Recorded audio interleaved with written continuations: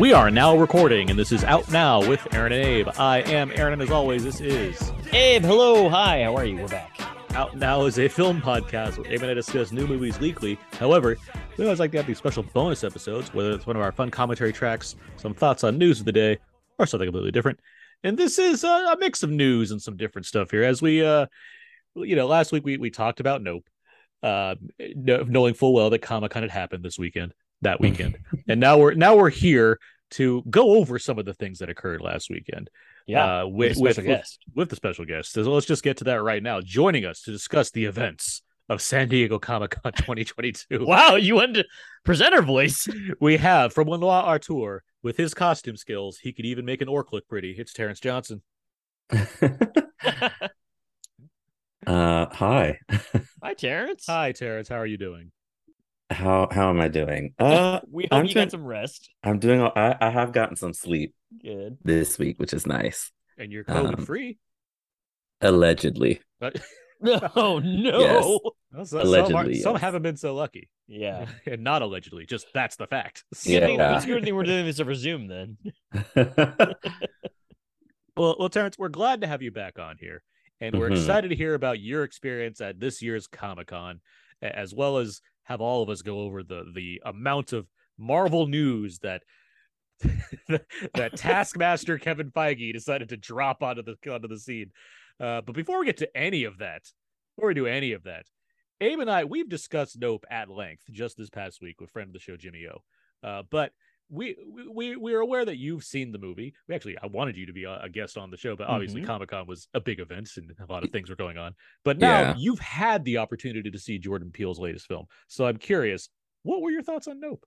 Before I say my thoughts, did both of you like the movie?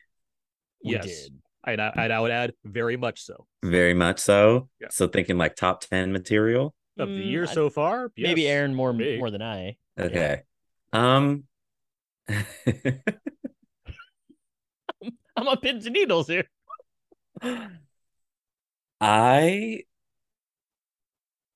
This is tough. I didn't care for it. Okay.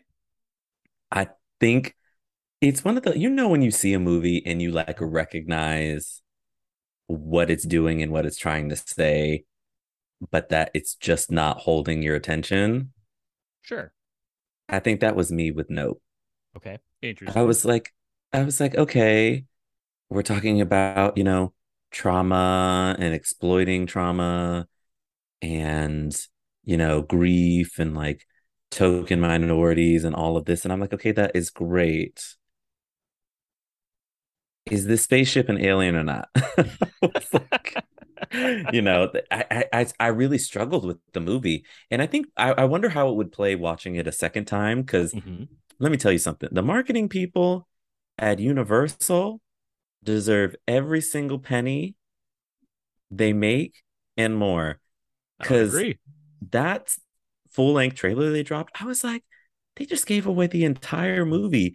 And it was so fascinating to watch this. And it reframed every single gigantic beat that we saw. And so I was wrestling with my expectations of thinking we were going to get something a little more alien-y, a little more, contact.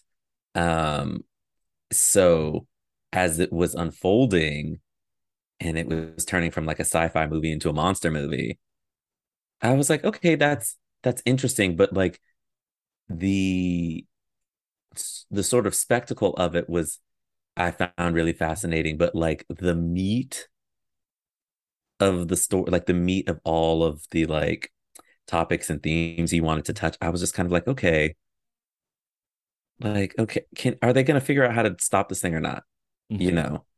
And so I felt that it was, pretentious is not the word I want to use. Good. Because it's lazy. I'd like to hear more of your thoughts. It's not pretend, but it is. It comes off. It's like it wants you to wrestle with all of these things, but it like is keeping you arm's length away. I felt, and specifically the monkey sequence. Right. Um, A lot of people saying monkey this week. Chimpanzee? Mm-hmm. the chimpanzee sequence. Chimpanzee. I'm just saying. Yeah, I mean, and from Jordan Peele's You own hear it mouth. once, okay. You hear it twice. You hear it Yeah. 17 times. Like, I mean, we know what monkeys and apes are, guys. Listen, it is, you know, the wild animal sequence. Did I might have recently listened to a clip where I said Hitman's bodyguard's wife and it's the other way around and you corrected me on it? Maybe. I don't know. Aha, I see. You were coming into this with some Yeah, he came with in some with animosity. I was posting the story for Nope on the Instagram page, and I came across that story, and it's funny. I mean, it was my error, and I put it in slow motion. It is funny. What was funny is you were so adamant that you did not get it wrong.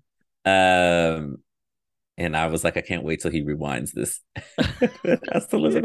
I know I got it wrong. I'm just fucking with it now, just to be like, no, I didn't. Yeah. So that sequence, and by Jordan Peele's own admission, he's like, I threw that in the movie to shake it up. And my issue is that while I see how it could potentially tie into the overall themes, like it just made the movie really messy.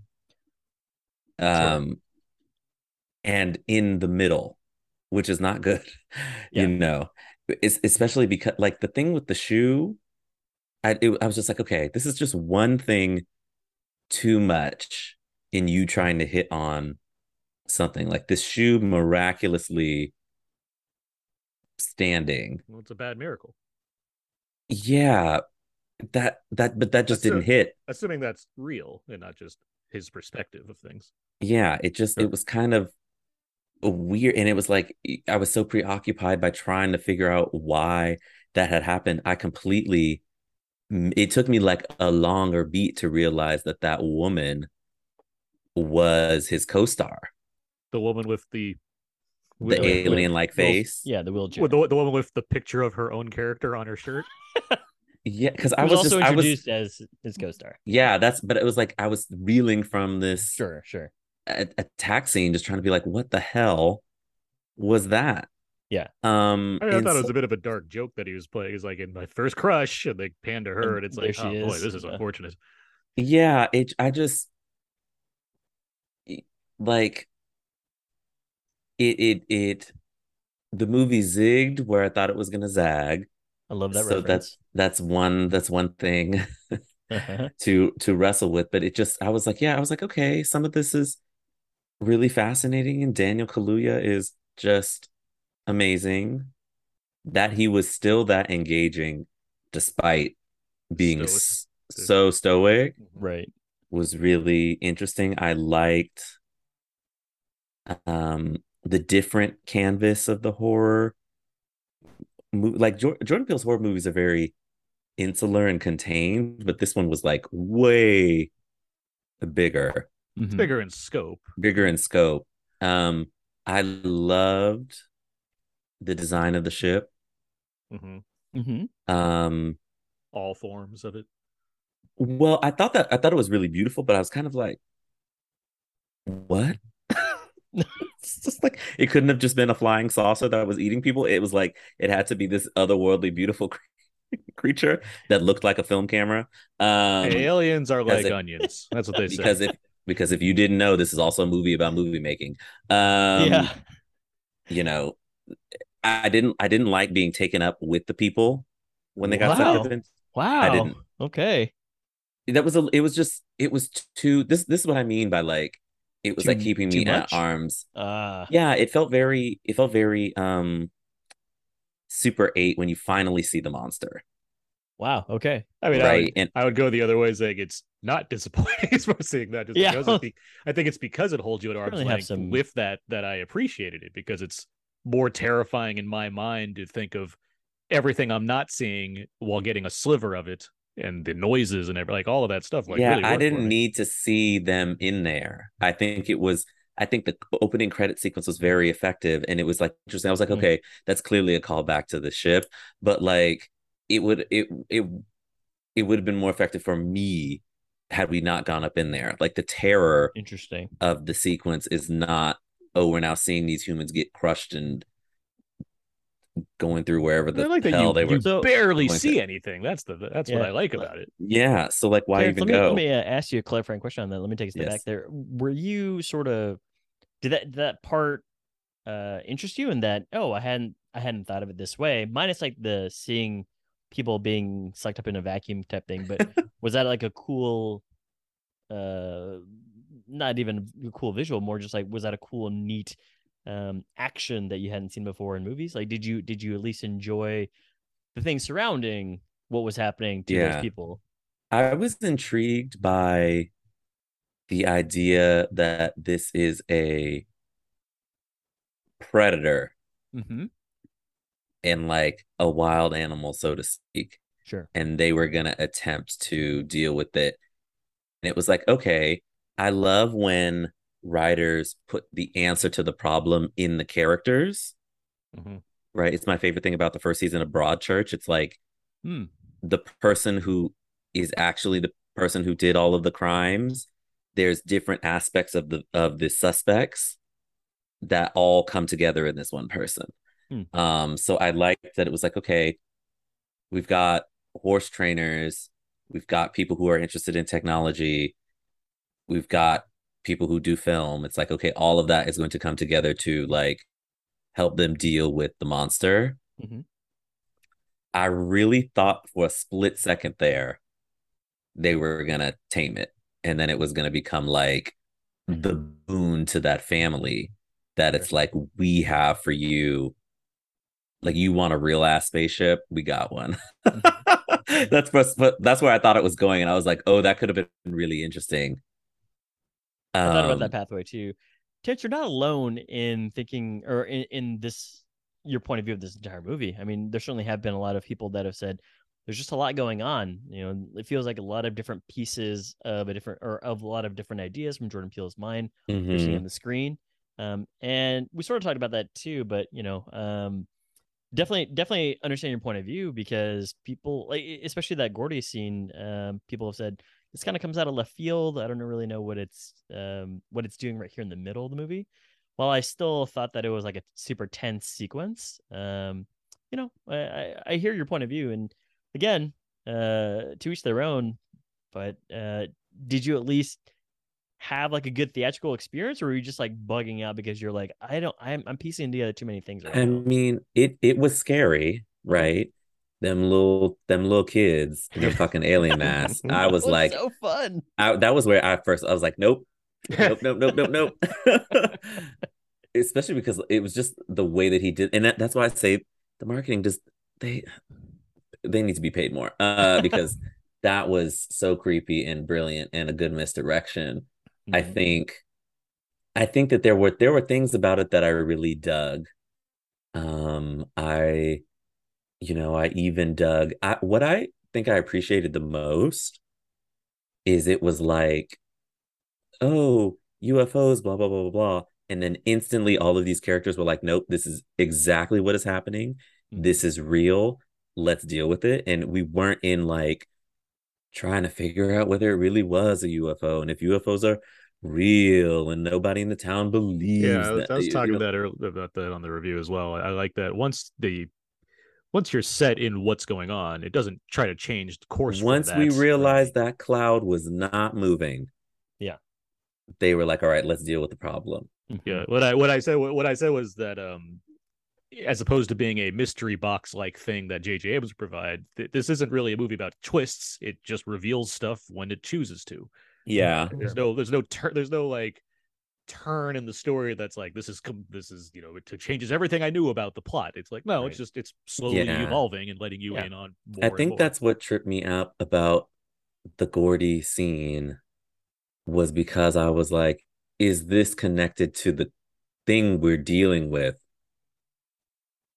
You know, but right. It's like it had nothing to do with kind that. It pertains to like one character. Yeah, it's about character and theme as opposed to being plot. But it's kind of like, you know, you've been following this family, right? Kiki and Daniel, and then Brandon comes into their orbit. And Steven Yeun is in the orbit, but it's like it's really them driving the story. So like to take that significant amount of time for this other character, I was like, oh, okay. It does begin the movie. I mean, yeah, you are given that sequence. That's the first thing you're given is Gordy. Yeah, it's I mean, still. that's. I mean, if you But want, that's you what can I'm blame saying. you can blame the marketing as far as you were set up to think you were going to see something. But I mean, the movie's it's less the movie. about that and more me being like, if this is a movie about one particular creature that we're dealing with, and you go back to like I just thought it was connected. That's why I said it might be interesting to watch this movie a second time. That's what I was going to say too. I will be curious to know everything. Yeah. I don't know just how much more I will like, because like I said, it feels like it wants to acknowledge all of these things and I recognize them. So it's not a matter of like, oh, Jordan Peele tried to do 700 things and I caught one. It's like I got 700. I got them all, but it just was like the filmmaking of it was just keeping me at an arm's length where I really could not embrace the movie. Got it. Like I wanted to. Entirely fair. And the only thing I would say to that is, and I'm not saying you're saying this, but it's like if you remove certain things, the movie becomes much more generic in my eyes. And I'm not saying that your suggestion is to remove things. I'm just saying, but I'm saying in general, like if an audience's thought is why is this here? It only has to do with this, and this, and not this thing that I'm more curious about. The movie becomes very much more standard. And I've seen plenty of standard movies. I wouldn't necessarily call this messy, but the idea of having more than just one thing going on from a thematic standpoint and even a character standpoint, that for me makes it, and how he's chosen to do it in this case, makes it inherently more interesting to me than just a very straightforward version of this. Yeah. And Terrence, what I said on it was more of just, I know there's a lot going on here. I'm going to leave my brain a little bit at the door and I'm just going to watch this movie through. I still dug a lot of what I watched. And then, I'll pick up my brain and we'll think about it. But, to your credit, I certainly felt like there were some hiccups here and there and maybe some time length issues. But yeah, I had a good time with it. Where would you tell people to watch it then with your review? This is Universal. So they have Peacock, right? You're telling I'm just kidding. At home. I saw it in a regular. I didn't realize it was coming out, and I didn't realize it came out in IMAX. You didn't see the poster that said "Select Scenes Shot in IMAX"? No, come on. I definitely did. He was at Comic-Con. Come on, yeah. The poster debuted at Comic-Con. Huh? It might be intriguing to watch it out because I can just imagine those chase sequences in a gigantic screen. They look spectacular, I will say. Hoyt Van Hoytema. I was like, oh, here I see. Also kudos to Hoyt for figuring out how to light black people and like some of his other cinematographer brethren and sisterin. Sometimes like there were certain scenes where like Daniel Kaluuya was not lit, but it was just his eyes were just reflecting like the minimal light that it was in the space. That I found like some of the most beautiful, but also some of the most scary shit. I agree. This entire movie, I was like, "What is wrong with this man?" So you'd say probably a theater experience. I think it's a movie that's going to be worth talking about. So and I want to, I also I don't hate it. I just don't like it. Understood. And completely fair. Well, Terrence, thank you for this extended thoughts on these more thoughts on Nope. Yes. Glad we've covered a lot of angles on this film at this point. But with all that said, let's talk about some geek shit that happened at Comic-Con. Let's move on. let's take a trip down the old 5 freeway to San Diego, California, and figure out what exactly happened this year. So let's start. First things first, Terrence. You like to go, doing some cosplay and getting dressed up for the event. What were your costumes this year? What did you create for Comic-Con? I created one costume, but I actually created 2. So I was gonna do one every day. Oh, wow. And then by Saturday, because I was also going down for work, I was so over it that I just wore regular clothes on Sunday. I was like, I cannot put on Another costume. I I have to be as comfortable as possible. So I brought with me sort of like a Witch King outfit, which I've wore to the Labyrinth of Jareth masquerade last year. Okay. A very fun long coat with a foam crown, and that costume is very hot, temperature wise. Right. Oh well, no, I mean it's also it's I selling mean, off the charts. it's an amazing outfit, and Yeah. all the work that I put into it is great. On Friday, I was Arondir from the upcoming Lord of the Rings, Rings of Power. Who plays Arondir? Ismael Cruz Cordova. Oh, okay. So he is the Black Puerto Rican elf, and so I learned how to glue on the elf ears I purchased at 1 a.m. before of the day I was supposed to wear it. I should just tell you my Comic-Con nights were in shambles. And then I did Steve from Stranger Things. Mm-hmm. Heard of him. Scoops Ahoy, Steve from Stranger Things. You made that costume too? No, I bought that. So season 3, Steve. Yeah, I haven't watched the new season yet. When they said every episode was going to be over an hour, and I said I will get to you when I get there. Because I just refuse. I need like a long weekend, and maybe I'll dive into it. But yeah, those were the three things that I did. Three costumes that I did. The fourth one that I made was Blackbeard from Our Flag Means Death. Oh man. Nice. But you didn't wear that one. I didn't wear I could not fathom putting on a leather jacket, which I made from scratch. Yeah. Leather pants, which I also made from scratch. So I put a lot of effort into this thing, but I was like, I'm not wearing full leather and a wig when I just mentally am not there. Yeah. Well, yeah, you can take it to when you go and see Thor: Love and Thunder again in a double feature with Nope. I haven't seen Thor: Love and Thunder yet. Oh, you only see it the first. There you go. You see it the first time where you're I'm waiting for that. I'm waiting for that to come to Disney Plus. Hey, wear it on the couch while you watch it. Take a picture. Yeah, wear it sometime. Yeah, exactly. I mean, I'm very proud of that costume, and it's a cool costume. It was a labor of love to try. I finished it like the day before I was supposed to leave. Which, if there are any people listening to this and you want to do cosplay at Comic-Con, finish your costume a week early. Oh, okay. If you cannot finish it a week early, don't do it.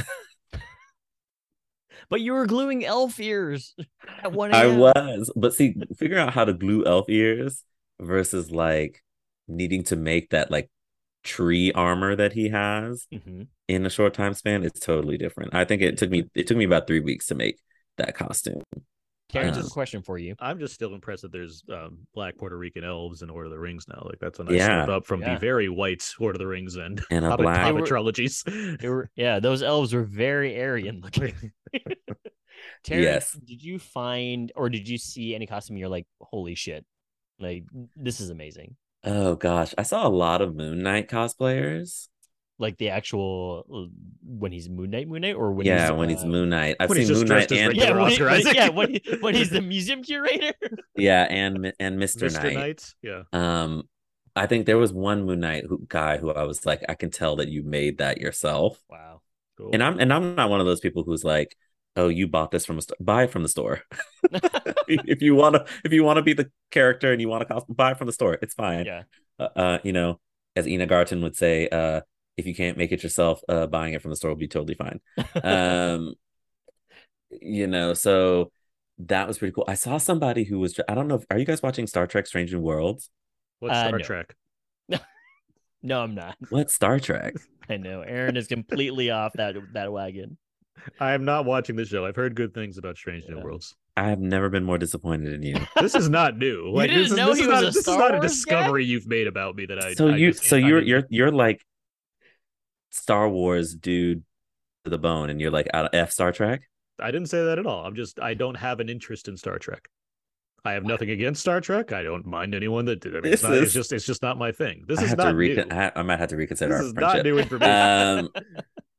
Yeah. So there's a episode of this season of Star Trek where they get into a nebula that's also a conscious being, and the doctor Mbenga has been keeping his daughter on the ship because she's very sick, and the Nebula recognizes her pain and sort of puts everybody into like a kid's story. So like the story that he reads to her every night, he puts the crew of the Enterprise uh into that story. So you get like dress up Renaissance fair on a starship.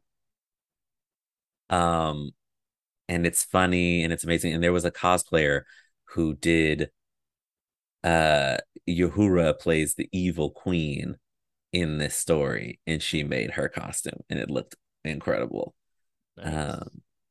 Yeah, and then you thought the episode was all fun and games, and then they were like, just in case you forgot, we're gonna stomp your feelings out. Which they did. So turned into a Babadook situation. Got it. It was real. It was really emotional. Those last like 3 episodes, I was like, damn. Really good. Where did my feel good? Where did the show I turned to be happy go? Everything's all turning gritty now, Terrence. You know, it didn't everybody's get in their gritty. feelings. It just got way more emotional. Mm-hmm. And I was like, oof, I was not prepared for that. So I think she was probably my favorite cosplayer that I saw, because I wanted to do something from that episode, but I just ran out of time. Well, you brought 4 costumes: Moon Knight and Uhura. Queen Uhura? I can't remember. It's not. It's Uhura. Her queen name wasn't Uhura. Oh, okay. But she played like the evil queen. Noted. Okay. Well, moving on to like things that you had seen there, minus like all the Hall H stuff and the Marvel stuff, which we're going to get into. Mm-hmm. Was there anything there that you were just like, hey, this is really cool that nobody's reporting on? I hopped on the Battleship Pretension. Hey, podcast. friends of the show. Yes, friends of the show. And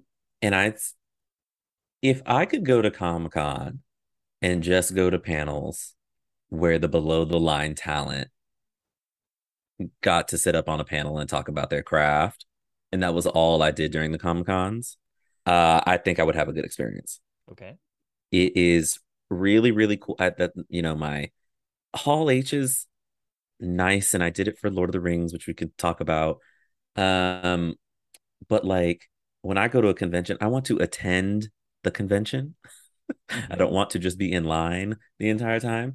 So, this is a really cool chance to like see how the things that you love have come to life and really dig into people with like really fascinating skill sets. So I went to a panel that had the costume designer of Moon Knight and Watchmen. And I was like, dang, we're not going to ask no questions about the superior costume show. Watchmen. Like I would have loved to dig into being like, how did you come up with all that? But it was fun because it was like there were 6 Moon Knights in the audience. Mm-hmm. So it was like this fun sort of thing as she was talking about. It was a panel about how cosplayers can use tips from like the people who actually created the costumes and makeup looks and infuse them into their work. So it was sort of great to hear. And she gave like some behind the scenes of like the first time Oscar Isaac put on the suit was the day that he had to shoot in it, because they shot during COVID time. So she was like, she had the stunt guys who were practicing all of their stunt work where they were shooting Moon Knight. Mm-hmm. And she was like testing it on them. But the first time it was like, all right, it fits, wonderful, great, head to set. It's time to shoot, which is crazy, even if you think about just cosplay, like you want to put the costume on and walk around in it before you have to be somewhere, let alone shooting action scenes and trying to act as 2, 3, 4, 700 different people. So that was really awesome. I've started to become the type of person that's like, all right, those are the panels I'm going to seek out. Like I'll go to some TV stuff, which we can talk about. But yeah, those sort of lower key panels I really love. Mm-hmm. I agree with you. And when I was doing Comic-Con, it was, it's certainly hard to mix doing like the Hall H stuff and like some other significant panels, as well as like wanting to do just stuff that you're interested in, like the Black panel, or any number of like very specific ones that like have interesting speakers that that you want to listen to or what have you. But you try what you can basically. But with that in mind, I do know, you did manage to attend some panels that related shit to things that you're generally interested in that are major shows or what have you that are coming out. What were let's talk about that a bit before we get to the Marvel stuff. What were like some hits for you in regards to like shows you're looking forward to or like those kind of panels? So Lord of the Rings, The Rings of Power. Obviously, I did a costume. The money is expensive. The money is on that screen. It better be. It was cool to be back in Hall H. I don't think I've been in Hall H since 2013.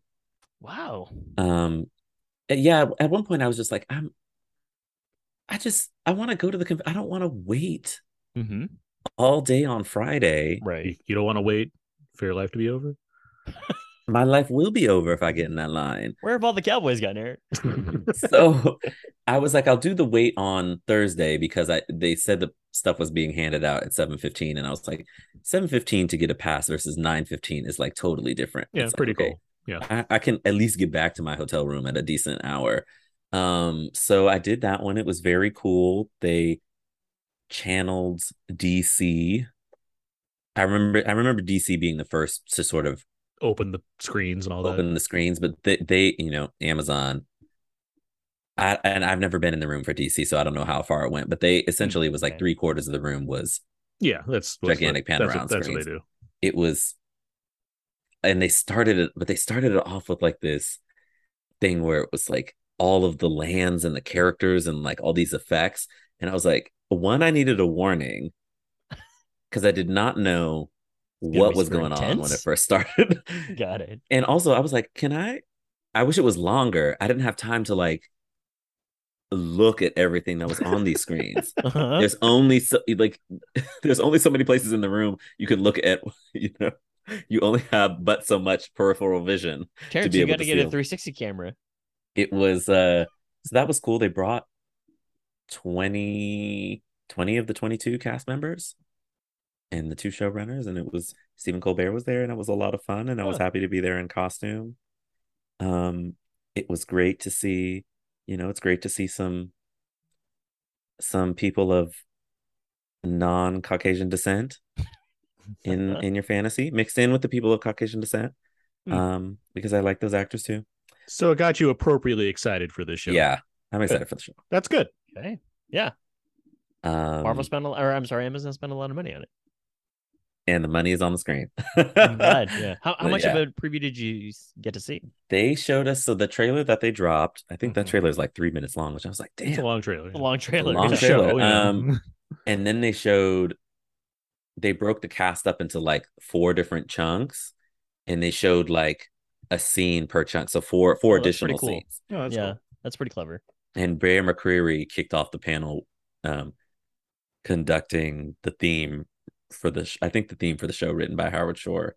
I was literally about to ask you who's doing the score for the show. So Bear McCreary is doing like the music on them. That makes sense. Howard Shore is doing the theme and the prologue. Okay. And Bear McCreary is doing the score for the show, which makes Howard Shore is not about to be here scoring 50 hours of television. At the speed that you need, a composer to be able to do that. So yeah, that was very cool. And then the other TV thing I went to, which is the only other big panel I went to, was Interview with a Vampire. AMC. And I was intrigued because of course we know the book and we know the movie, and I was like, oh, some Black people in this too. The Black people are coming for all of the roles. The movie's got Antonio Banderas, so yes, he's there. Presumably there are other people of color in those catacombs. Tony B. Allegedly, yes. Yeah, allegedly. But Jacob Anderson, so Grey Worm from Game of Thrones, is playing the Brad Pitt part. And Sam Reed is playing Tom Cruise's part. What's a Sam Reed? I think he's an Australian actor. Okay. And it was really interesting. They showed a trailer. They had the cast there. They had the production designer, which was fascinating.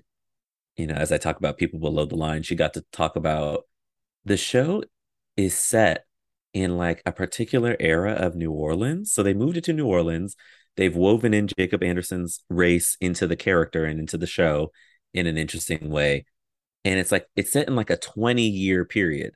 The production designer was like, this version of New Orleans only lasted for 20 years.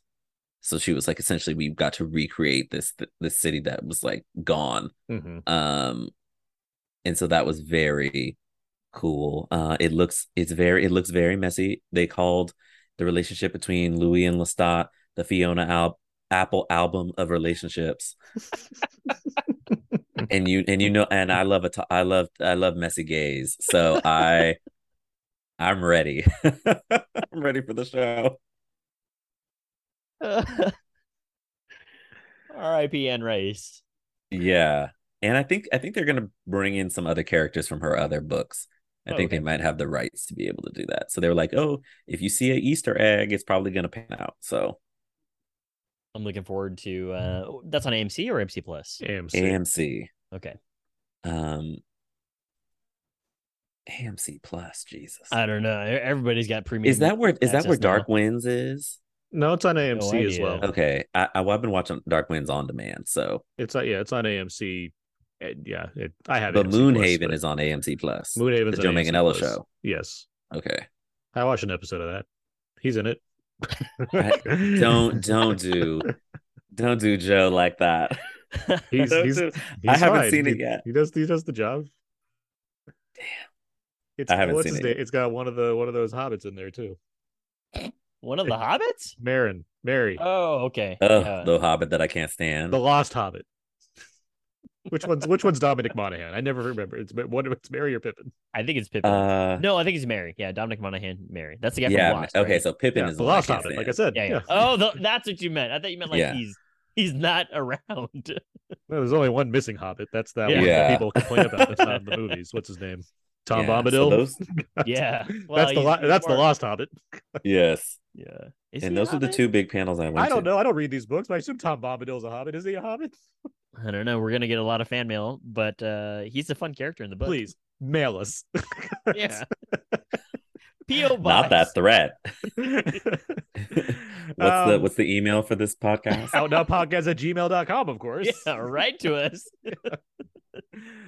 Were there any? You. I mean, it sounds like the things that you wanted to see worked out for you. As far as it got you excited. Yeah. To some degree. Were there any like surprises? That we'll get to like the Marvel stuff in a second. But were there any like surprise things that you were able to see that were interesting?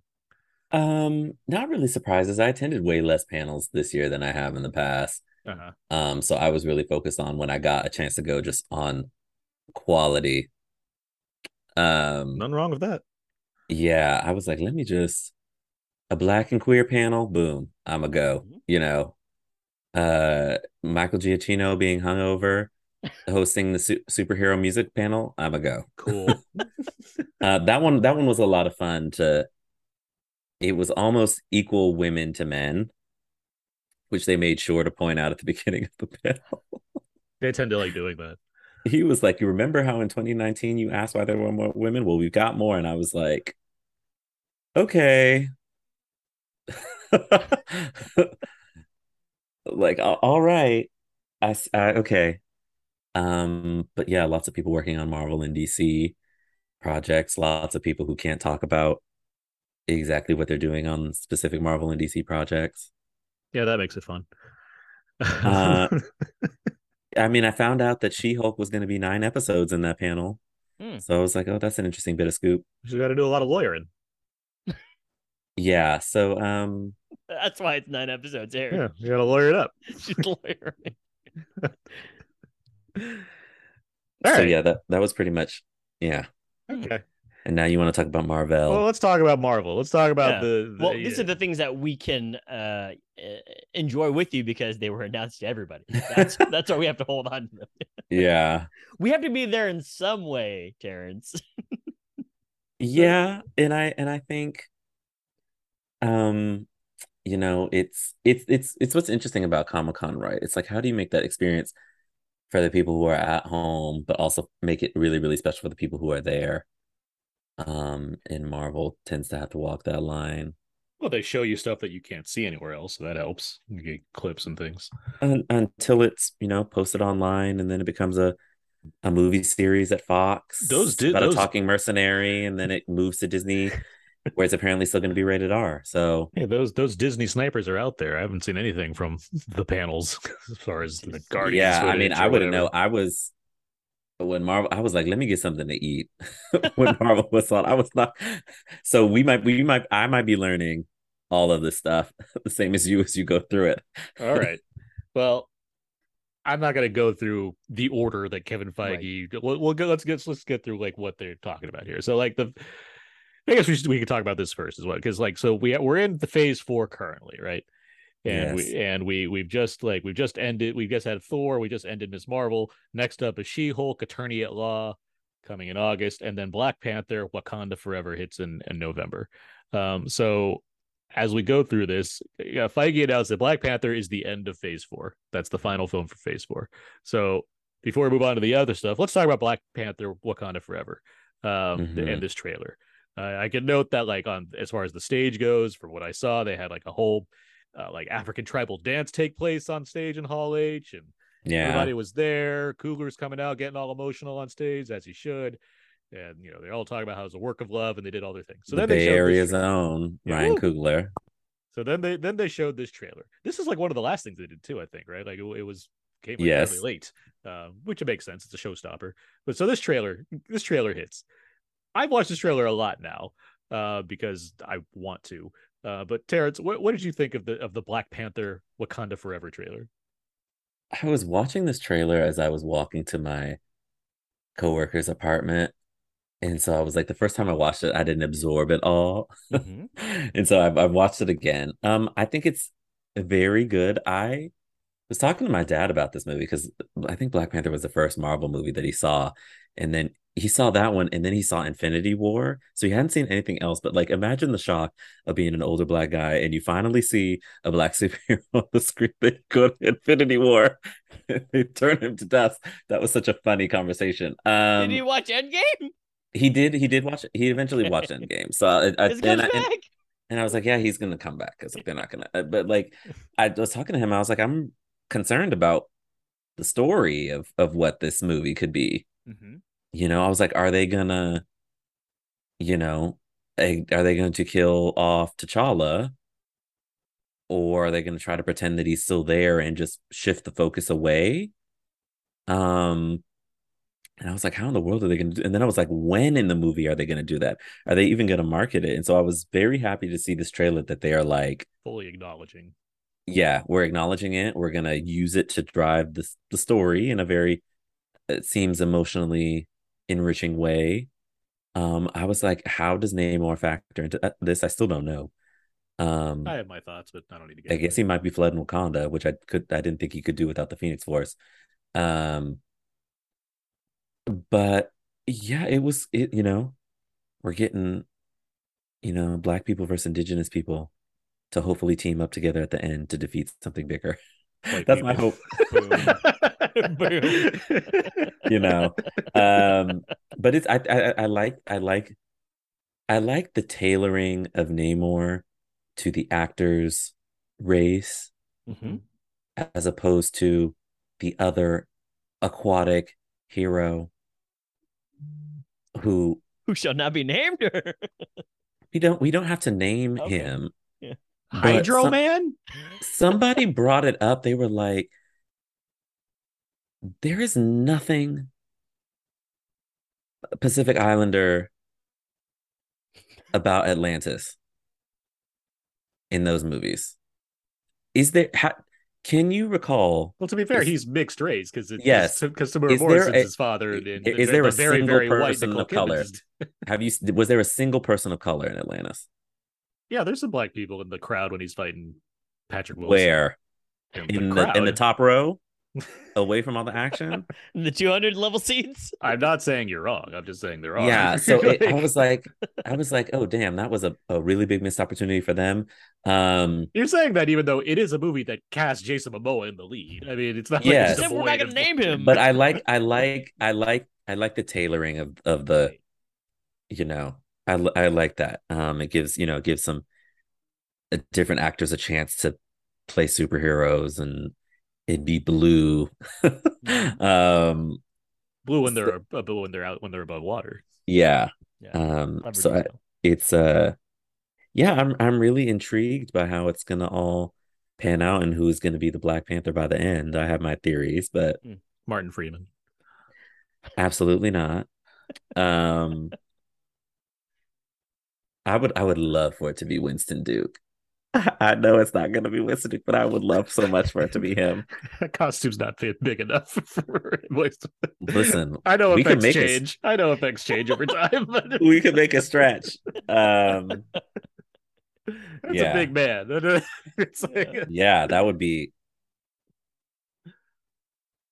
just be delightful. or it's just they just Shazam it and everybody's a Panther. Yeah, exactly. Yeah. Yeah. But Hey, what what'd do you think of this trailer?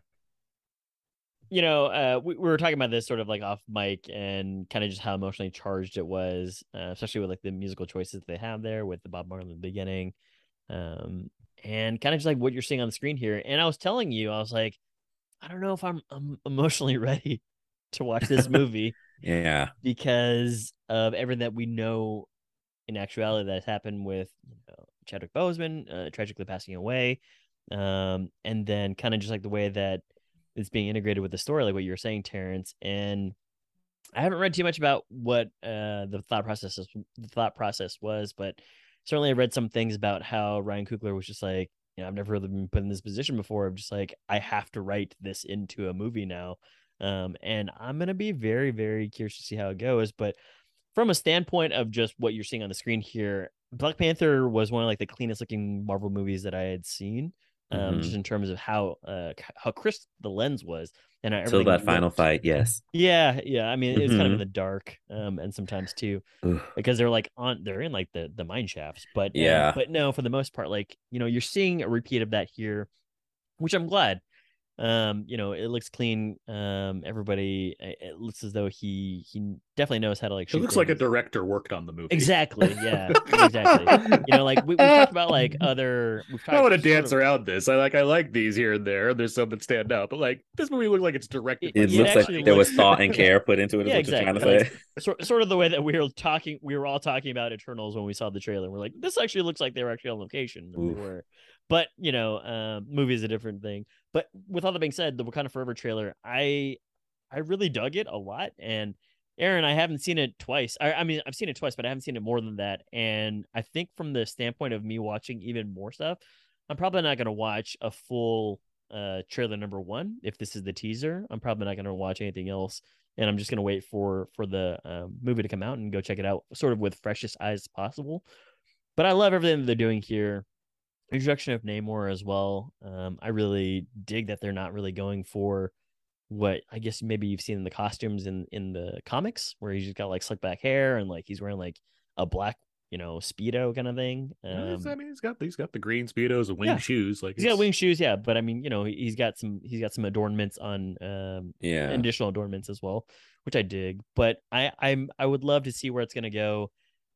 I'm really bracing myself to just be like, well, I guess I'm just gonna cry in the theater for a few minutes, before the lights turn back on fully. I hope they give us that time, just like in the dark, when they show the credits before the house lights kind of dim up. I hope that funeral is the first thing. Who knows? What if they Paul Walker us and he's like he leaves to have a beautiful life with like his wife? We're seeing that funeral in the trailer of the movie. I mean, it's put that thing first. I saw some glimpses of it. Yeah. Let us. What I like is that it's it's African culture, meaning that it's not going to be just a dour fest as far as funerals. It's going to be a very like just like the ceremony in the first movie. It's going to have all kinds of things going on, which I'm looking forward to all that too. And then lastly is just more of we talked that it was coming out in November, and I was like, well, here we go, Best Picture. So I have Oscar talk in July. I've got some chills thinking like when I saw it, I got some chills. When I saw it the second time, I just got like continuous goosebumps throughout. So I'm really excited for Black Panther, but I also want to temper my expectations. And again, I probably won't watch any more marketing materials. Although now that you mention it, the thought of this movie being nominated for Best Picture would light some of these fanboys' eyebrows on fire. And now I kind of want it to happen. This is cinema, Martin Scorsese. And it would be really fascinating if the only Marvel movies that made it are the movies are Black Panther. We're right. Yeah, person of color directed. Yeah. But yeah, that's where I am with it, Aaron. How about you? As I've alluded to, I've watched this trailer a lot because it's just a good trailer to watch. Yeah. I don't think there's been a better Marvel trailer.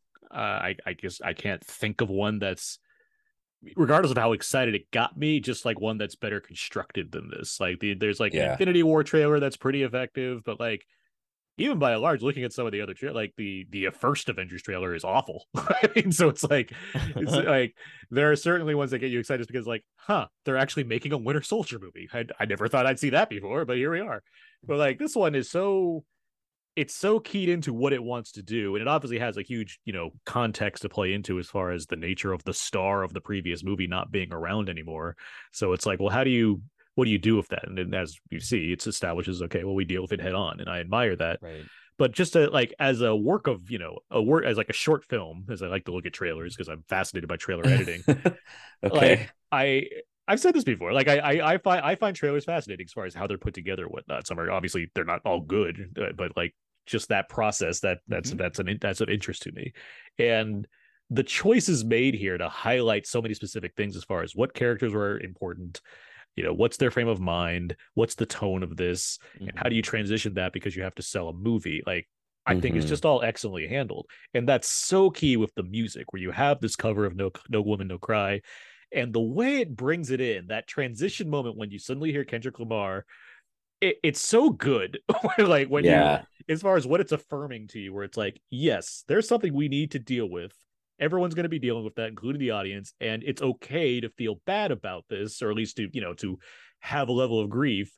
But then there's this also shared experience of, we're going to get through this, we're going to be all right. And once it clicks right there, and you have Ironheart and Shuri like high five, it's just such a great moment that propels the rest of this trailer into, by the way, there's spectacle here. Right. Like there's going to be Namor, there's going to be explosions, there's going to be all these other characters that you're excited to see. And then Angela Bassett comes in also, is like, by the way, we should have given her an Oscar by now because here's my speech that I'm going to give in the movie. It's like there's so many little elements in this that just make it this perfect little construction of 3 minutes to highlight what this movie's going to be and what the impact's going to be. And like anyone can get emotional by this by nature of what's happened, or nature of just where the world's been for the past few years, or what people have experienced. And there's a lot of things going on that could easily get you amped up based on like what the mood of this trailer is and where it takes you. So I just think it's a really effective trailer overall, and what we're seeing is very impressive. Like for me, Ryan Coogler is 3 for 3 for me. I mean, as far as what he's been doing, I think Fruitvale Station, I think actually all of his movies are on my top 10 lists of their respective years, between that, Creed, and the first Black Panther. So it's like, I don't have a reason to be like, this better be good. It's more like, well, he keeps delivering. But having watched this trailer, it's gone from, this must have been a huge task, to good. I'm happy he seems to have sorted through this, and I look forward to seeing the end result. Right. I'm definitely looking forward to it. I'm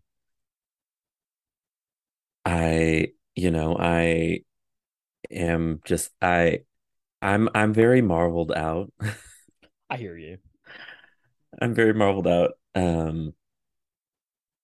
And so I'm glad that there's something Marvel related that really sparked. I was like, okay, yeah, the joy, right? And I like Miss Marvel a lot. But this is the thing that I'm looking forward to. Well, Terrence, that's going to be the end of Phase 4. So let me talk about, if you're marveled out, the 15 other shows and movies that they've announced. When they were like Phase 6, I was like, excuse me? Where are we right now? Do you know how old I'm going to be when we get to Phase 6? About freaking Phase 6.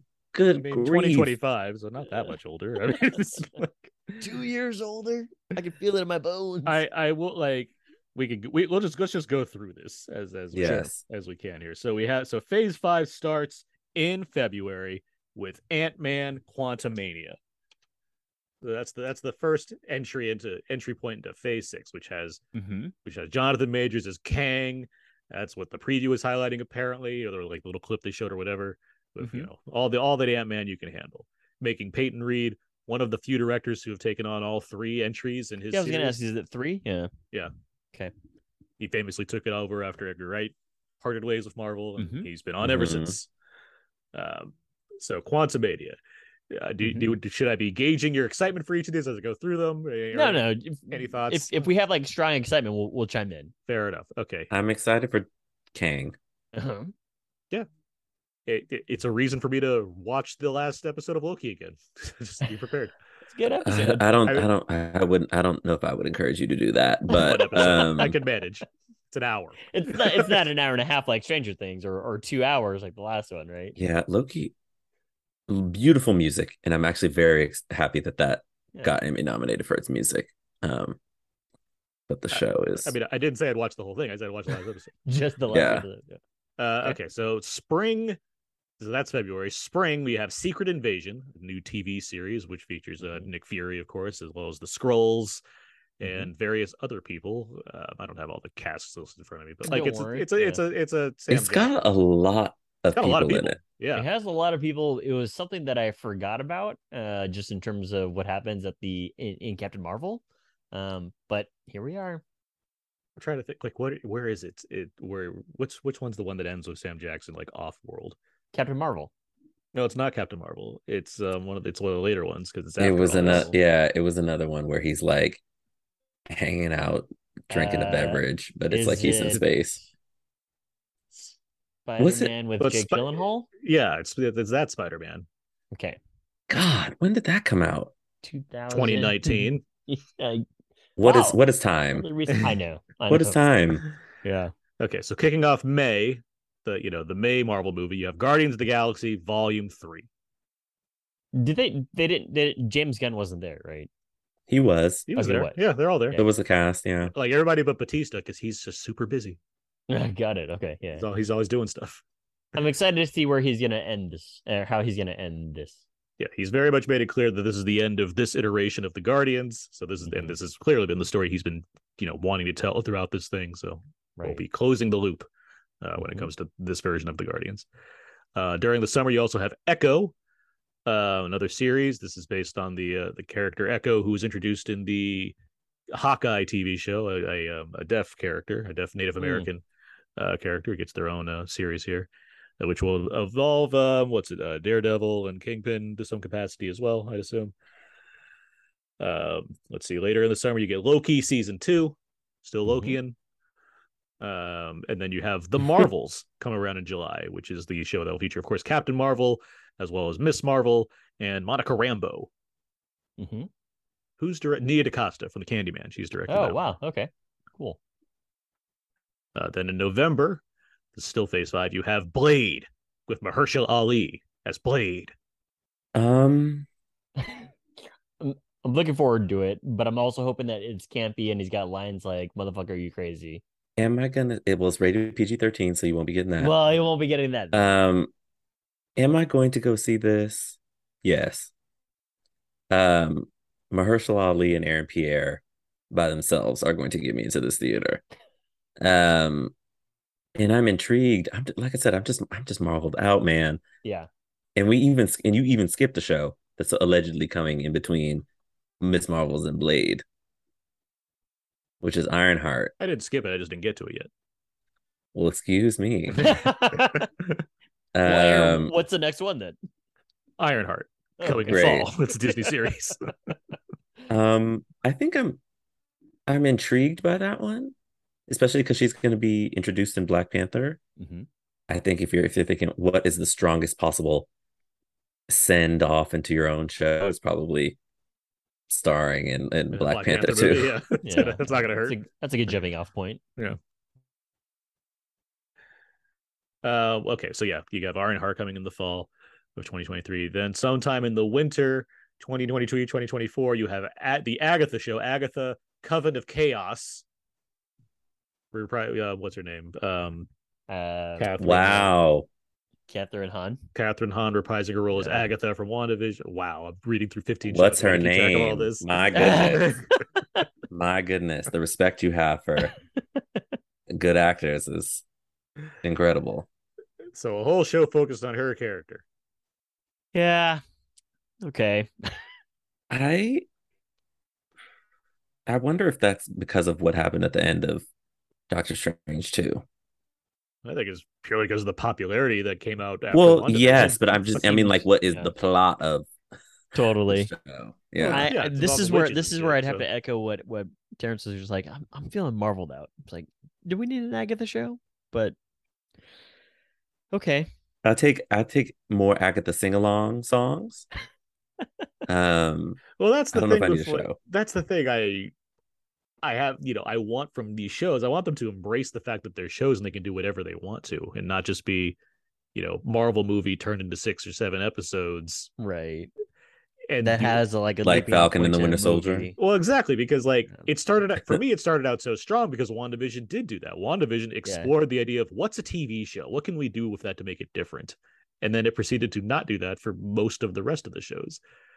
So like She-Hulk looks promising as far as, well, it's a half-hour lawyer comedy with fourth wall breaks. Like, those are choices being made. Like, I hope that works out to just make it stand out. Miss Marvel was like that too, as far as it had ideas that it could stand out with. So yeah, making Agatha a completely campy witch show, like, that's at least something. Like, even if I'm not inherently interested in the whole show, at least they're making choices. Speaking of choices, 18 episodes for Daredevil, Born Again, spring 2024. Hey, good job to Charlie and also Vincent, but 18 is a lot. They said that it was like one season's 18. Like, that's the plan, or is it or is it like a full TV schedule is like 22, 25? Yeah, so I want, is that the whole show as a whole, or is it just we're actually releasing 18 episodes over the course of 18 weeks in 2024? Like, I'm not certain about this. Like, that seems like giant overkill. Like, if that's the idea. I don't know how I feel about a Disney Plus version of that character versus you want more blood spitting.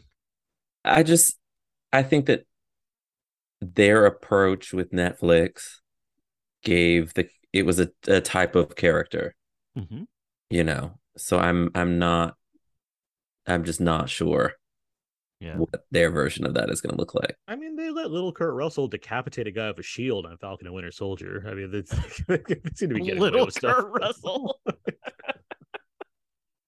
Hey, man, he's trying, all right? He's trying to get out of his dead shadow.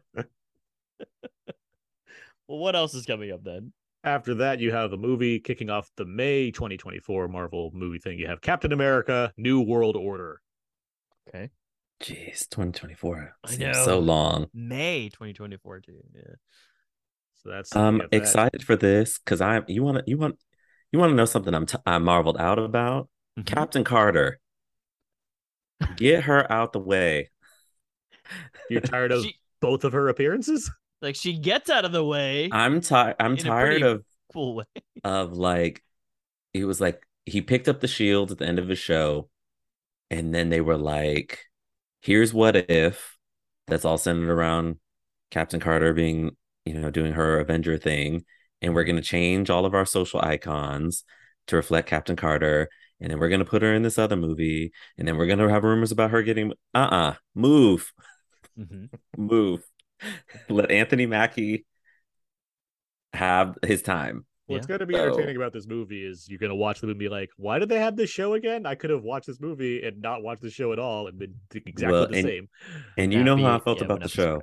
Yeah. Oof. Yeah. Brad, by the way, this is directed by Julius Ona, who did Loose, as well as the Cloverfield : Super Bowl. Yeah, the one that which I love. Yeah. I know you do. Like you're a big fan. Yeah. I don't dislike it. I just think it's lesser than.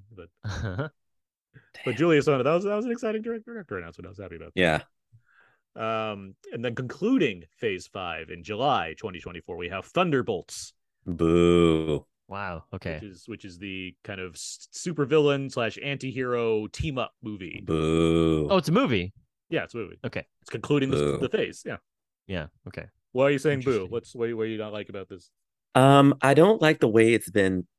I don't like the way it was set up with Riot Russell's character in Falcon and the Winter Soldier. I just don't. Would I be excited to see Julia Louis-Dreyfus boss these terrible people around and be like equally terrible, if not worse? Sure, but I'm concerned with the tone. Like, I don't want no movie with that dude trying to be a hero, and they already effed up the tone starting in Falcon and Winter Soldier. Well, he's one like sixth of this cast, presumably. Well, yeah, like Yelena, in theory, could be on the team, and we like her. Seems like Tim Roth is all about this these days. Come back as Abomination. Oh God, is he really? Yes. He's in She-Hulk. He's around. He's doing. He was in Shang-Chi. He's in Shang-Chi. Oh, that's right. Yeah. Like what, Taskmaster probably in there, and what's his name from Rush? From Daniel Rush? Bruhl. Daniel Bruhl. Yeah. Zemo. Yeah. Captain Zemo. Yeah. Just the alive villains that they have lying around. It just because and it's clear that they want like it's a Suicide Squad. Yeah. Right. Situation. The same logic, yeah. And it's not that you can't like terrible characters. I'm just like, I don't, they had that man get this fancy new uniform in a brightly lit room as if we didn't watch him decapitate somebody. And they were just like, okay, so this, and I can't do anything with John Walker. Mm-hmm. I don't disagree with you, because I think the show botched the character, and the example I'm going to provide doesn't do that. But the best thought I could have as comparison wise is what they did with Peacemaker, who was an awful person in the Suicide Squad, and then I was like, how in the hell are they gonna make him a show? And the whole arc of surrounding him in Peacemaker the TV series was rectifying that, was making him come to terms with his actions and providing reasons. Now, again, the difference is the movie, it's not as if they botched the character of the movie, it's just that's who the character was. Where the Winter Soldier, the character was badly written. So that's a different kind of story. But I appreciated that. I didn't appreciate what he did to Joel Kinnaman, but I appreciate the character being what he was. Right. Okay, so that's phase 5. Then of course, Feige, he's like, one more thing. He's not done. He does he does a Steve Jobs impression, pulls out a little iPod from his pocket and says, I got this other thing here. Phase 6. Yeah. Jesus. Just to illuminate what happened during this, there's like the screen pops up, the giant screen he's sitting in front of, and all these dates are on it. There's I don't know, 7 or 8 dates as far as phase 6 goes. And not all of them are filled out yet. So we only have 3 titles announced so far. The beginning and the end of phase 6. And the beginning is, of course, Fantastic Four, coming November 2024. So phase 5 ends in July. Phase 6 begins in November in the same year. So not much of a break. And presumably there's probably shows and stuff in between. But regardless, Fantastic Four. Nothing else announced about Fantastic Four, just the fact that, once again, we know there's a Fantastic Four movie in the works. So another way to go on there beyond speculation. Hashtag not John Krasinski is the only thing that I'm saying for Fantastic Four. Yeah, please no. I like John Krasinski. Nothing against him. Big nose. A nice beard. But no. But no.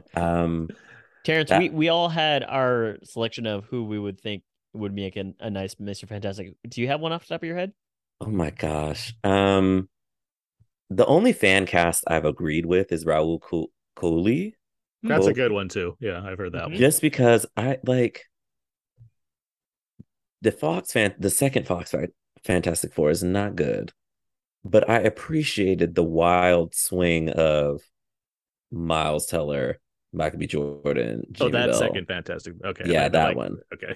I mean, the other Rise of Silver Surfer is not good either, but at least those movies were entertaining. That's what I was gonna say. They're watchable. So I want to be surprised. Like seeing John Krasinski was like, okay, Kevin Feige is appealing to the fans, but I was like, was that really the best you could do? Well, when he murdered him, that made me pretty happy. So I mean, yeah, I think it's pretty good to me. Pretty good. I just need somebody with a kind of smart ass energy. I think that's what Johan Gruffold brought to it. And I think Raul would do a great job. I wildly disagree with this assessment of Johan Gruffold. He was not smart ass at all. He's bland and boring. Johan Gruffold himself has a smart ass energy. He does. And I was because I've watched Horatio Hornblower and I've seen him in other things. I'm like, where's this guy? Yeah. It's like when I watched Eric Bana as Hulk, and then I saw him in like Troy, and I'm like, why wasn't he conflicted in Hulk as he was in Troy?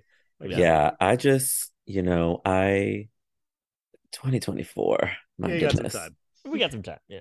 Yeah, I'm intrigued by the thing I keep pointing out though is like if you have Jonathan Majors as Kang, who's related to Richards, makes me think Fantastic Four is going to be black. I mean, I don't. Great. I'm here for it. Yeah. We could put a white streak in his hair. It doesn't matter. He'll probably just look better. Yeah. So also coming out in Phase 6. I guess this is more. I mean, it's like a part 1, part 2 kind of thing, or whatever they want to call it. But in May, sure. kicking off the summer for Phase 6 for May 2025, you have Avengers: The Kang Dynasty. Lord, all of the culmination. Some of the culmination, because in November 2025, you have Avengers: Secret Wars. Yeah, closing out the multiverse saga in Phase 6. Oof. Oh, I didn't. Yes, damn, the same year. Yeah, the same year. Yeah. You got 2 Avengers films beginning the summer and beginning the middle of the fall. Oof. Yeah, 6 months apart. Yeah. Back to backing it. I don't know how I feel about that. There are some dates in between, so I could assume there's either a movie or a series. Where is Eternals 2? Well, again, there's a lot of dates that aren't filled out. Yeah, they haven't explicitly noted that yet. Same thing with Shang-Chi too. Like, there's nothing explicit. That's the other thing. Avengers: Kang Dynasty is officially being directed by Destin Daniel Cretton of Shang-Chi, of course, and as well as Short Term 12. Interesting. So he is officially attached to direct at least one of these Avengers movies. The Russos are making the Gray Man too. Yeah, they're making a universe. That's not a joke. just making sure we throw that out there. Yeah. Listen, I guess people have bills to pay. Good. Yeah, I'm sure it's really tough for them to pay bills. Yeah. They're not getting any residual checks. They need that diaper money from the 2 of the highest grossing movies ever made. I'm excited I love Jonathan Majors, so yeah. Well, they'll murder him in the Kang Dynasty, so we could be caught after that. One of him. Who knows? I have no idea. Who knows? Maybe he turns into a good guy. It becomes all family. I'm glad that we kind of know what this particular endpoint is, because what is Secret Wars about? Secret Wars is kind of just like all of these Marvel characters kind of coming together to fight. I think it's who's the guy in the floaty chair? MODOK, but that's and MODOK's in something too. He's in Guardians, apparently Guardians 3. I mean, but it's like there's different mess of superheroes and stuff. There's different, which is gonna be great. There's different versions. There's like an early Secret Wars. It's like, I want to say 80s, but then there's like a newer Secret Wars, which is probably what this is pulling from as far as, and it's like the same logic. It's a bunch of heroes go into outer space or a multiverse or whatever and do a bunch of stuff, and they all meet each other. And I mean, it's like, but we're talking about like Young Avengers. We're talking about like the Avengers. We're talking about exactly. It could be X-Men. Like, we're talking about any variety. So see, I feel like X-Men, unless it's being hidden in this Phase 6 timeline somewhere, that's probably the next thing. That's probably Phase 7 when they finally get to X-Men. We're starting to get the term mutants being thrown around, or are they saying non-human, or are they saying mutants? No, it said mutant. They said mutation in Miss Marvel. They played the X-Men theme music again. So like I won't be surprised if it comes up in Phase 6. Right. It feels like if they're making like the next logical thing, if you're doing when you do Phase 7, would be like having a big like X-Men Avengers battle or something like that. That'd be great, actually. X-Men versus Avengers, that'd be great. But as far as like where this phase is going, like I'm glad, because Terrence, like to your point and what we've talked about in our special episodes sprinkled throughout this year, is just more.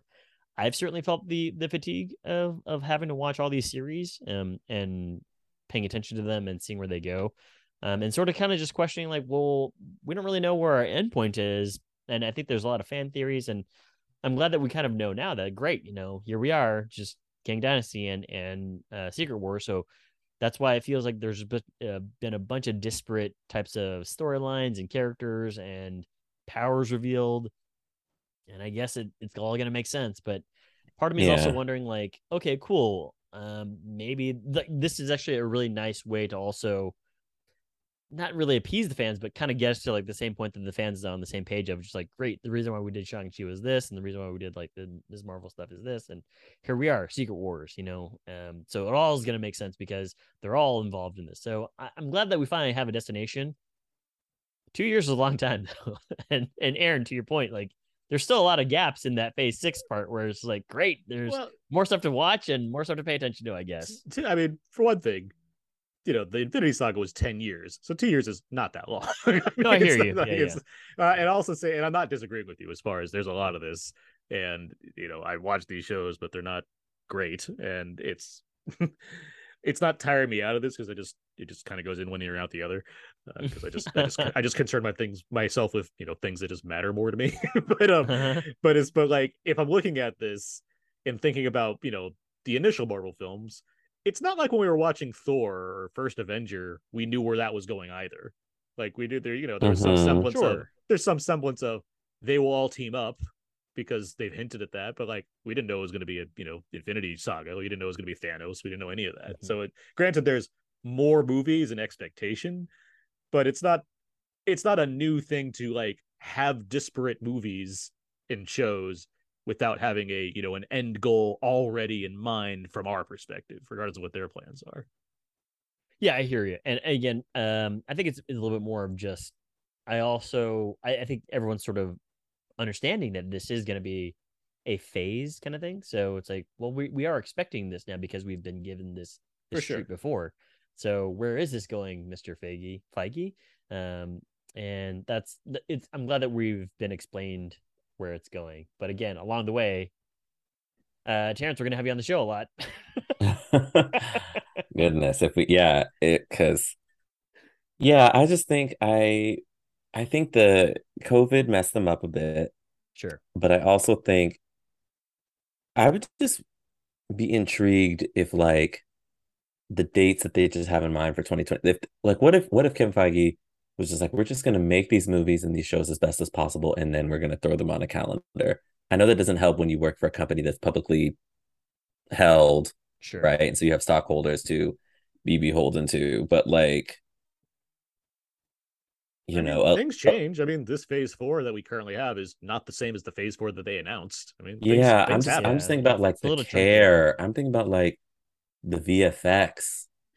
Yeah, and that's certainly something that has been coming up a lot in the last couple of months, especially with Doctor Strange and as well as Thor Love and Thunder. But I don't know. This is actually an interesting question that we'll have to save for a later time, which is just more of what DC is doing and how their stuff looks versus the Marvel stuff, just from a VFX standpoint, or how they're using FX.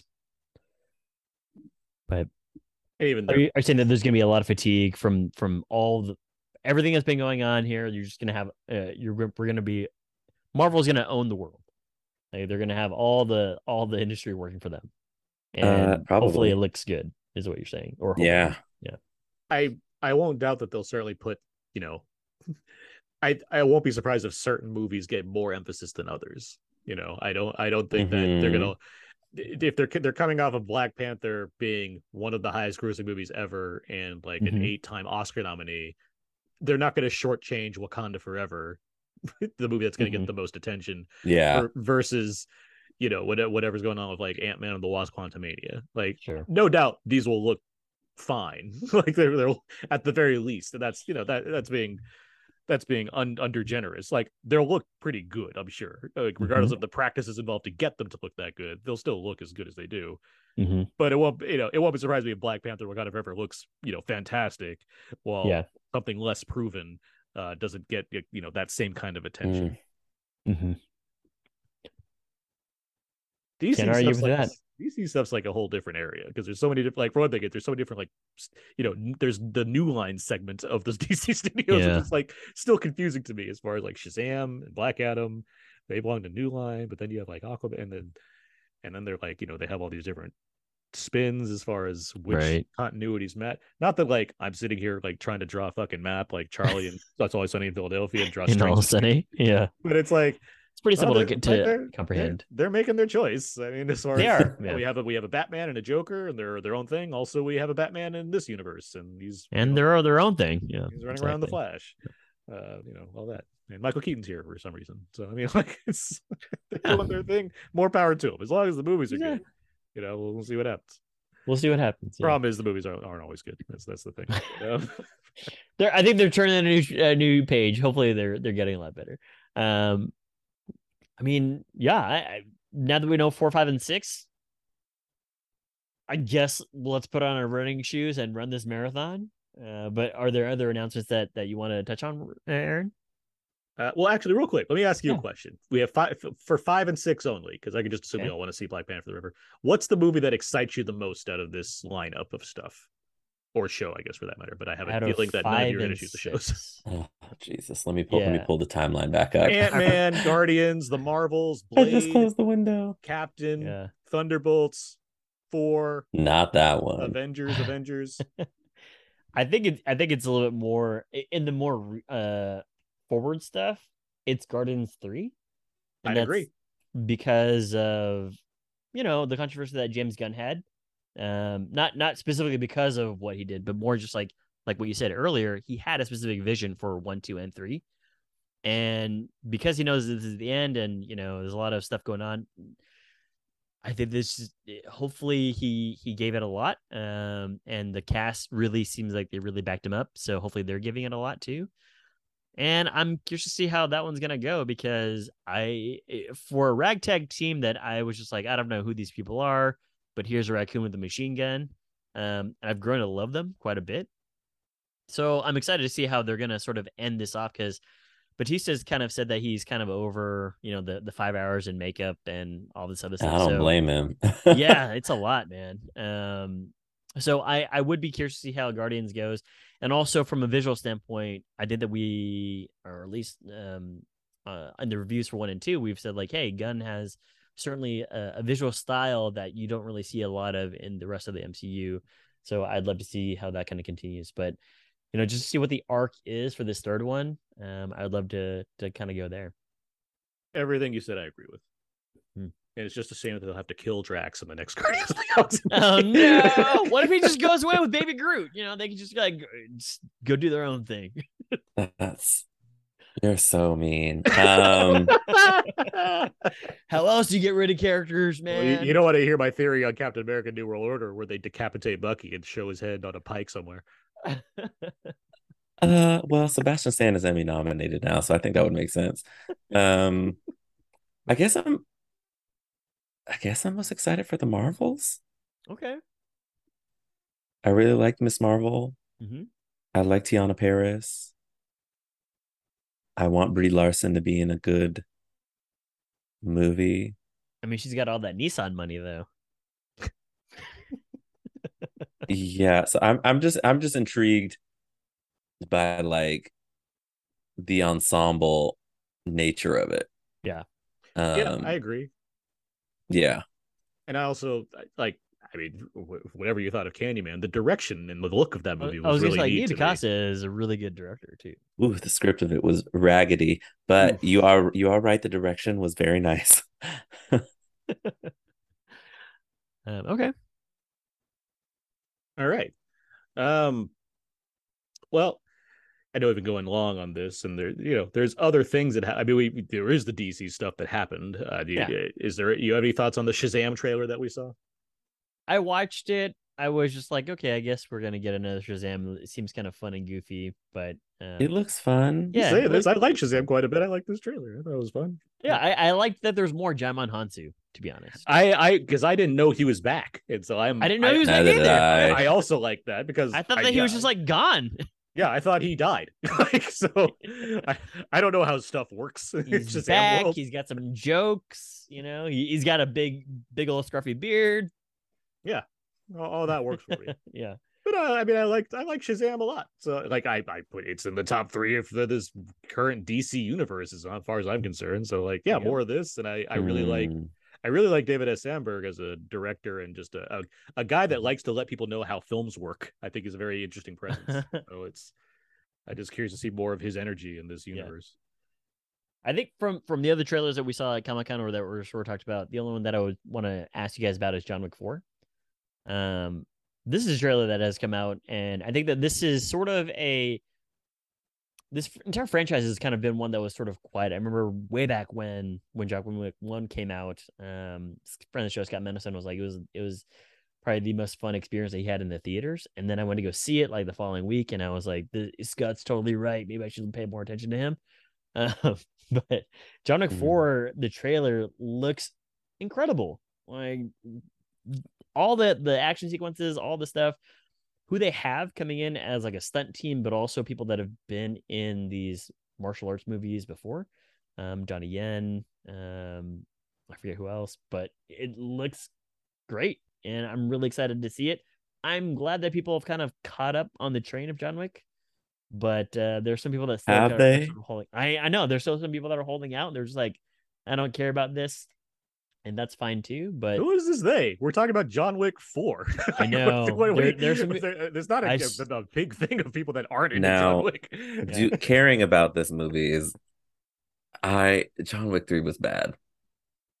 He's going on a spiritual journey, Terrence. I'm not going to defend it. I disagree. Yeah. I mean, it's good. He's got some stuff to do. Yeah, it was bad. Take some turns, but Donnie Yen and Keanu shooting bullets at each other and blocking them with swords and their suits and bulletproof suits. Yeah, that looked like a lot of fun. So, is Halle Berry back?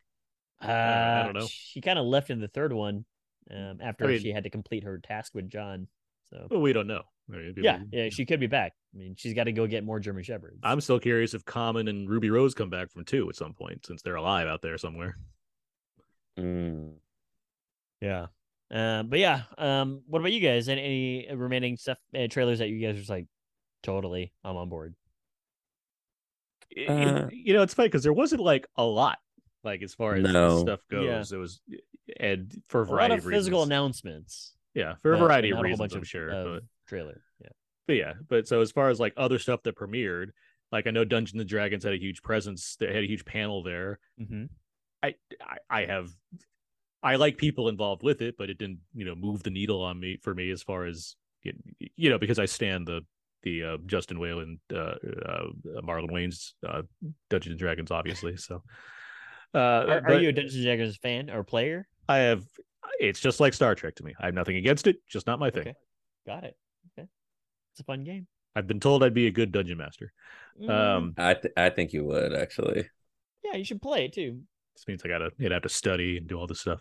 No, you just make shit up as you go. You get a book. You got a guidebook. Terrence, you loved the final season of Game of Thrones. What do you think of House of Dragon? Now, how dare you? We saved the best for last, Terrence. How dare you? What? It's a simple question. You like you watch every episode and say all of these count, and then you are like, when's the next one coming?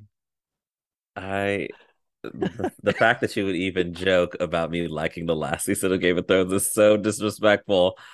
Because it was garbage. Arguably the worst ending of a show ever. Yeah, but they had the B-roll of them reading the script. And, I have seen Dexter. I've seen the end of Dexter. Arguably, but didn't you get a new series that apparently ended? Which is a lot better. So yes, I guess now if we count this. Yeah, no, Game of Thrones was like, you remember all of that investment that you put into the show, damn near 10 years of your life. Yeah, we don't care. House of Dragon. I did watch the trailer. I don't know what to make of it. I'm not gonna watch because I'm not gonna be put back through that mess again. And then I'm already seeing, I was like, oh, so like you had me watch the first show, which was about this Targaryen woman who wanted to rule on the Iron Throne, and then she didn't get to do it. So now you want me to watch the prequel where one of them is supposed to be named the heir and they're going to be fighting over it and she's not going to get to do it. So what's the point? Because there's dragons. It's not about it's about the journey, Terrence. The destination. No. I love that you're dadding Terrence like it's about the journey, son. The first version of Game of Thrones proved that it is about the destination, because you could go on this great journey and end up in a pile of shit. So yeah, no, I'm just not I'm not a big I came to Game of Thrones through the show. Mm-hmm. Um, so I'm just not I don't want to return to Westeros. I just have no interest. Yeah, that's fair enough. Well, it's too bad you're not getting a very expensive fantasy series to go coming out very close to it at the same Yeah. time. And it was shady as hell for them to put the air date that close to Rings of Power. They knew exactly what they were doing when they did that. So these streaming wars are serious, man. yeah. That if it that show probably could have come out now, honestly. Or House of the Dragon. House of Dragon, yeah. I wouldn't be surprised. Yeah, I mean, well, they got Westworld right now. You don't have time for dragons. Westworld, yeah. Which I haven't watched this last episode, but it's surprisingly good this season. It's quite solid. I'm enjoying it. Okay. But again, I don't watch TV the same as you. My heart's not in it. I just watch, for the most part. There's shows that I like, but for the most part, it's like, yeah, I watched an episode. I was satisfied. I move on with my life. Your heart's not in it. If Camp Cretaceous, the second best Jurassic Park related project, were to just turn to utter trash, would you not be disheartened? Not really, because it's part of the Jurassic franchise. I mean, it'd be par for the course if it turned out to be like. That's true. That was probably not a good example. I'm trying to think of what other TV show that you like that if it just went bad that you would. The Sarah Connor Chronicles. I don't know. Oof. Yeah. Big oof. Oof. Well, Terrence, you made it. You made it out of the 90-degree weather. Wearing 3 costumes, and then the 4th day you're just like, fuck it, I'm gonna wear my work clothes because it's too fucking hot.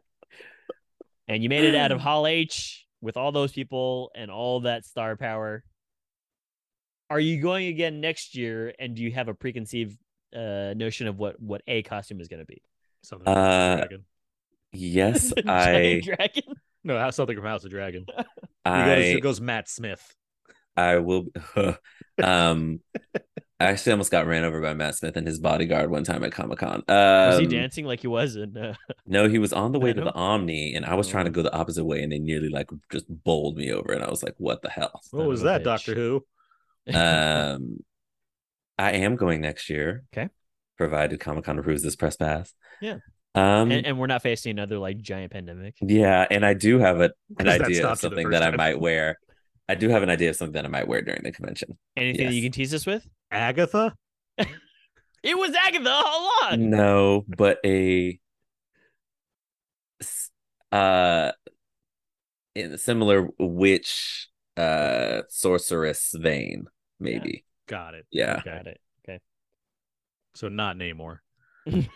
No, although I told all of my friends one of my goals is to get in shape. Namor shape. So I could start dressing like a whore, because I'm tired of wearing these costumes that are so incredibly hot. I want to have the body. So I can do the Namors. The amount of clothing. Do Wolverine. Yes, let me do a shirtless costume. Yeah. I'm tired of sweating. Weapon X Wolverine with the cyborg helmet on. Yeah. Just wearing underwear. Well, I'm glad that you had a good time. Thanks for spending the time with us to talk about San Diego Comic-Con. Aaron, are you looking to go next year? I don't know. Probably not. Right. Because you're pretty close. It's a whole thing. Fair enough. What? It's not like it's one of the most expensive events you'll attend during the year, and the food is overpriced, and it you have to travel down there, and it's hot and sweaty and gross, and you have to wait in line the whole time. It's not that all of that is that doesn't happen there. It's the grossness that doesn't help. That's the thing. Yes, it's a really well-run event, is what you're saying. I mean, it is a well-run event. I mean, you can't help what how people's physical condition is. I mean, it's still a well-run event. Got it. Yeah. So you're telling these hoes they need to put on deodorant? I'm not telling them anything to do. They just should be doing this. That's all. It's a hot day. Come on, man. Think of your fellow man. Well, with all of that in mind, thank you. That's going to do it for this week's episode, this bonus episode about Now Eternity. Yeah. You can find more of my work, my personal blog, thecodeofzeke.com. Everything I do ends up over there. I'm on Wheel of Entertainment and Why So Blue, some variety stuff occasionally, and on Twitter, Aaron's PS4. Abe? Instagram, abe.moon, twitter.com/walrusmoose. Terrence Johnson, where can people find more of you online? Lenoirauteur.net, LENOIRAUTEUR.net, and Terrence B. Johnson on Twitter and Instagram. Great. You can find all the other episodes of our podcast. Yeah, we're online. And we're on the socials and all that. Once again, Terrence, thank you very much for joining us. Thank you, Terrence. It was a lot of fun. We will be back soon enough to talk about a variety of new smaller releases, as well as in the coming weeks, Bullet Train and whatever other remaining bigger movies of the summer there are. But that is going to do it for this week's episode. So until next time, so long. And goodbye. So while I'm gone